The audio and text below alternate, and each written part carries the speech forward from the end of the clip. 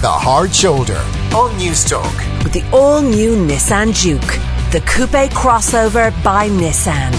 Nissan, innovation that excites.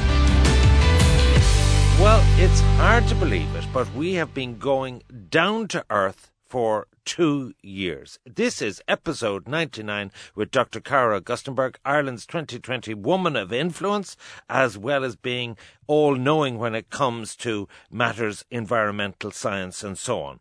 Let's retrace our steps to the 2nd of October 2017. Let's go back to that first discussion we had. Joining us on the line now on the Hard Shoulder is Cara Augustenborg, Chair of the Friends of the Earth Europe and a climate change lecturer in UCD. Cara, welcome to the programme. Thank you. Now, I'm a bit of a climate change denier myself. How do you I have plead? heard that. Well, what do you think? For those who are sceptical about this and feel it's on the never, what happens in 50 years won't bother me, what would you say to them? Well, I'd say if you're a bit of a climate denier, you must be a bit of a science denier too, because at this stage, the consensus on the science of climate change is over 97%. So there isn't a science academy in the world that denies the existence of climate change. Okay, well, before we get on to, my change over the 2 years, have you changed your position over the last 2 years in terms of what you're advocating? Yeah, well, I remember that first interview I had with you in 2017, yes. 3 years ago now, and I was terrified to talk to you because I knew you were a bit of a climate denier. So I would say 2 years of sitting across the table from you has definitely made me not terrified. Oh, right, okay. And I have to say your voice is always in my head now, unfortunately. Oh, my God. When I hear things about the environment, I always think, what would Ivan say? Okay. And that has helped me in communicating. But the point is this. In the space of the 3 years, has the situation got worse? Are the specifics of what you're advocating more stark? Well, let's turn it around to you. In the last 3 years, since you introduced yourself to me as a bit of a climate denier, yes. Would you continue to say you're a bit of a climate denier today? Well, you see, my first problem is I like warmer weather. And I like it a bit of a heat up in the winter. Like today now I came in and it was very icy. So I would like it to go up a few temperatures. That's my facetious answer. In terms of this, I actually don't know. I take the point about glaciers melting. I take the point about sea levels, and I take the point about temperatures rising. I do acknowledge the science. I do acknowledge that. But I honestly believe, because my being is more politically focused, and I think politically, I think there's huge hypocrisy for my generation who say we care about the environment, but when it actually came up in the election it was 6%. You know what I mean? There's things we care a lot more about. Yeah, okay. So you're not denying climate change in the way that you No, were. I'm not denying the science. I'm not in a Trumpian position about it, but I'm saying that there's a lot of hypocrisy about it. So I think your comment there is very reflective of how the media in Ireland has changed in general over the last couple of years. Okay. That we did have, and you mentioned Trump, and I do think that this is one way we can credit Trump, is that there has been a sense now that if you don't believe in the science of climate change, you are with Trump. And I think a lot of media in Ireland don't want to be aligned with that viewpoint. So there has been a shift in the last couple of years where the media are framing this in a less denialist way. Yeah, but I'm sorry. I do think from point of view of air quality and all of that, it'd be a good thing anyway to reduce our emissions. But I'm still against you on the cows. Well, I was going to say, I'm against you on the cows. The very first time we had the Down to Earth slot, I said to you, Ivan, is there anything you'd like to talk about on this show? And you said, well, there's one thing I don't want to talk about. Cows are the most natural. That's right, grass-based production, yeah. And I like cows a lot too, which is why I'm not eating them at the moment. So are you still on the vegan thing? I am still on the vegan thing. Even though we're into February? Yeah. Only because I don't have time to get my blood tests done. So as soon as I can get the blood tests done. Oh, I see. You'll be back eating all the meat and dairy products. Perhaps. We'll see. Yeah, okay. You think great progress has been made? I do. Would you give that credit to who? To Greta Thunberg? What has been? I think David Attenborough has had a big impact. I think, David Attenborough has had an impact. I think by 2050, more plastic in the ocean than fish if we keep on this current pathway. And David Attenborough has really highlighted the plastic issue and that mobilized things. But it's not any one thing. It's been a combination of things. So if you think about the fact that we've had the Green Schools program in Ireland for almost 25 years now. So we now have 25-year-olds who are educated in the science of environment in a way that you and I weren't exposed to. So I think we have a consciousness shift there. We have the Greta Thunberg and the Fridays for Future and the Extinction Rebellion. We also have many more people in Ireland who are available to speak on this issue. So it used to be when I started speaking publicly on climate, they would just roll out a couple of us with some scientific credibility. But now, you're in demand a lot. But for that. There are many more people that are speaking about climate change, not only from the scientific point of view, but also the social justice point of view and congestion and, environmental issues like biodiversity and everything. So there's a lot more people speaking on these issues. Well, also it's become a lot more politicised. I mean, like carbon tax is a big issue, but we've just had an election with 12 Green TDs. You must be delighted about that. I always think that politicians are behind the public. They're a little bit behind where the public is. So the public raised their consciousness around environmental issues in the last few years. Now, this election, we saw every single political party was trying to steal the clothes, claim green credentials, which is actually great. I mean, we want every party to be a green party in reality. So it shouldn't just be a single party issue. The other thing I've learned from you, which I think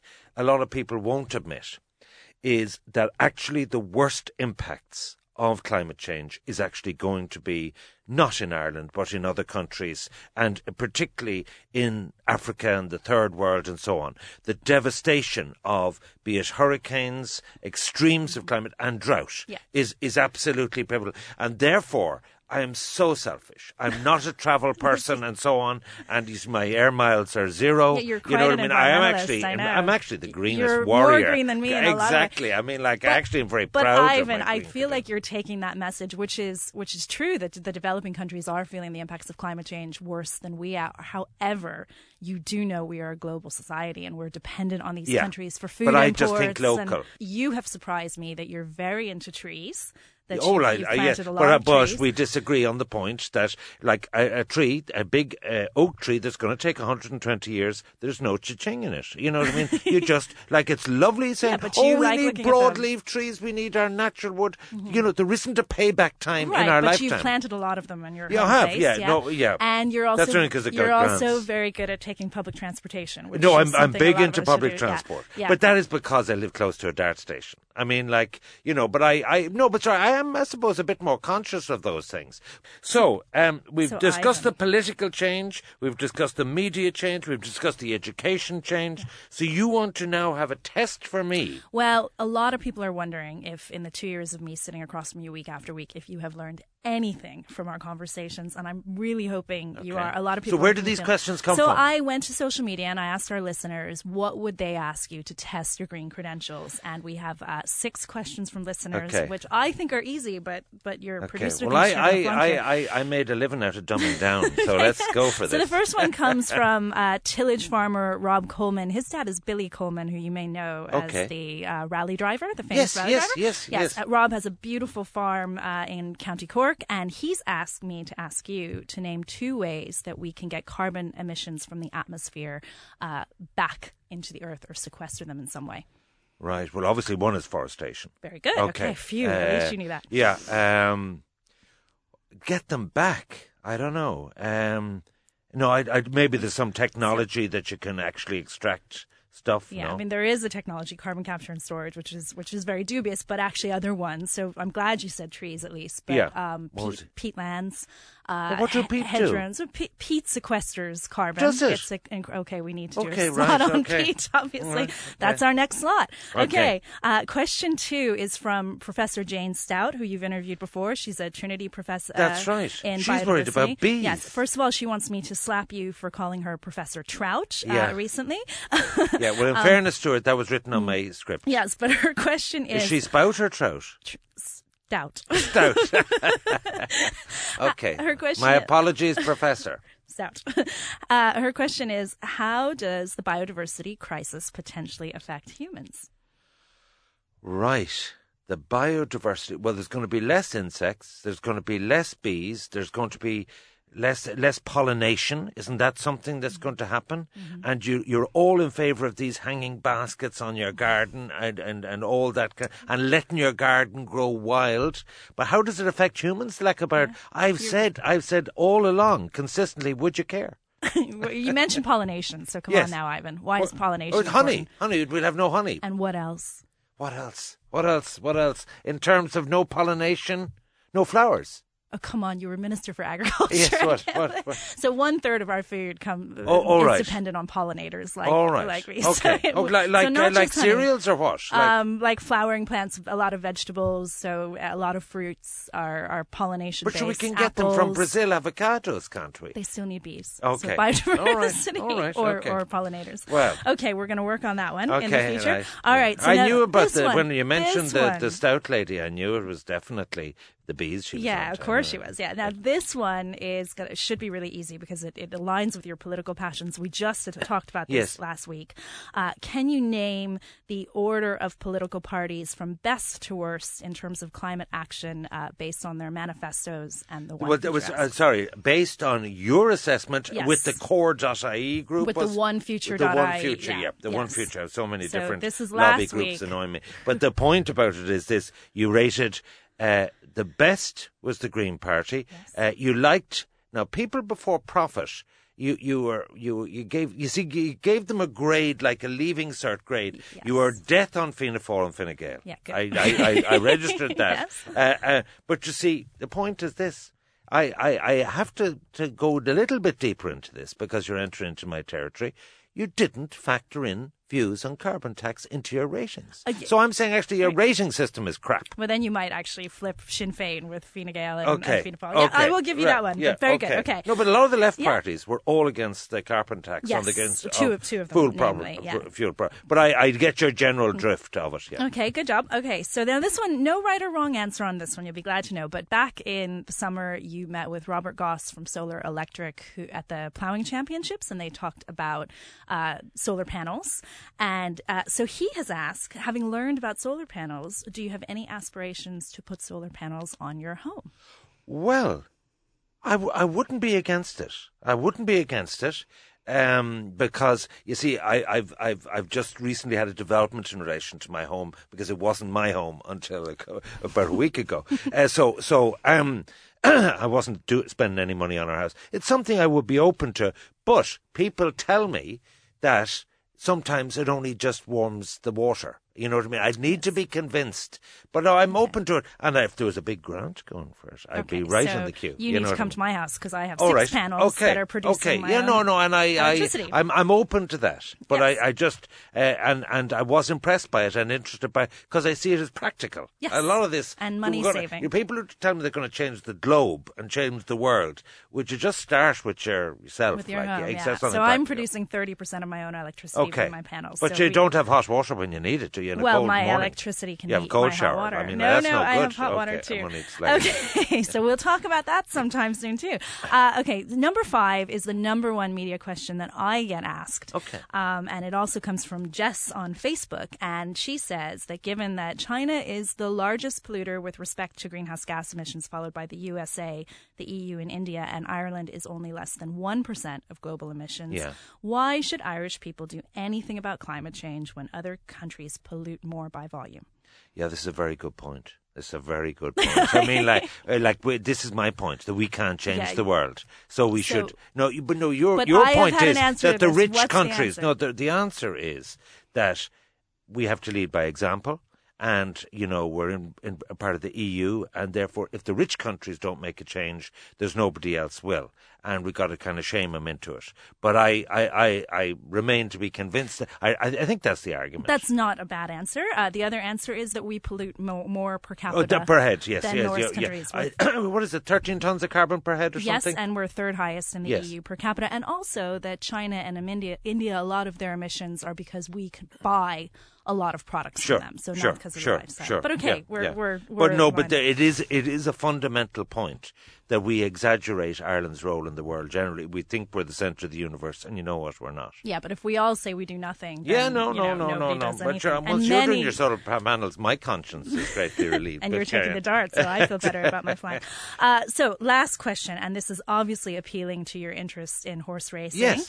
It's from Patrick Lamb, and he says, what is the carbon hoofprint of a Grade 1 racehorse travelling the globe to compete? Now, that's 14% of all emissions are from aviation.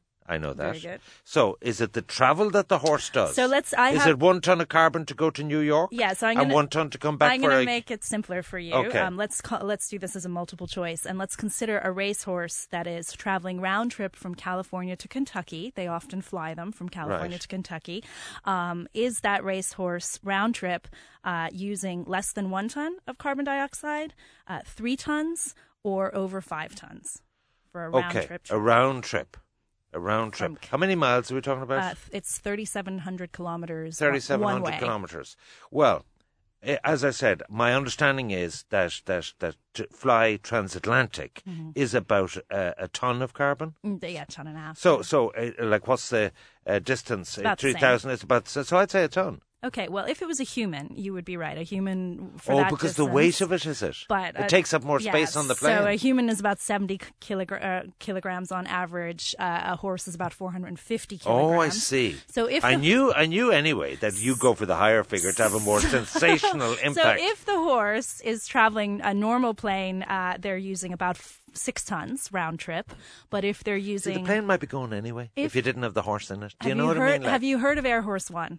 No. Air Horse One is a Boeing jet that's just used to transport these racehorses. I wasn't aware of that. And if the horse is traveling with that, there's only 21 horses allowed. But you see, when you're going to Punchestown or Fairyhouse, you don't need Air Force. No, but this is what I'm used to. There are lots of elite horses traveling around the world. Yeah, absolutely. So they actually consume as much carbon in one round trip as one Irish person does in a year. In a year. Okay. Yes.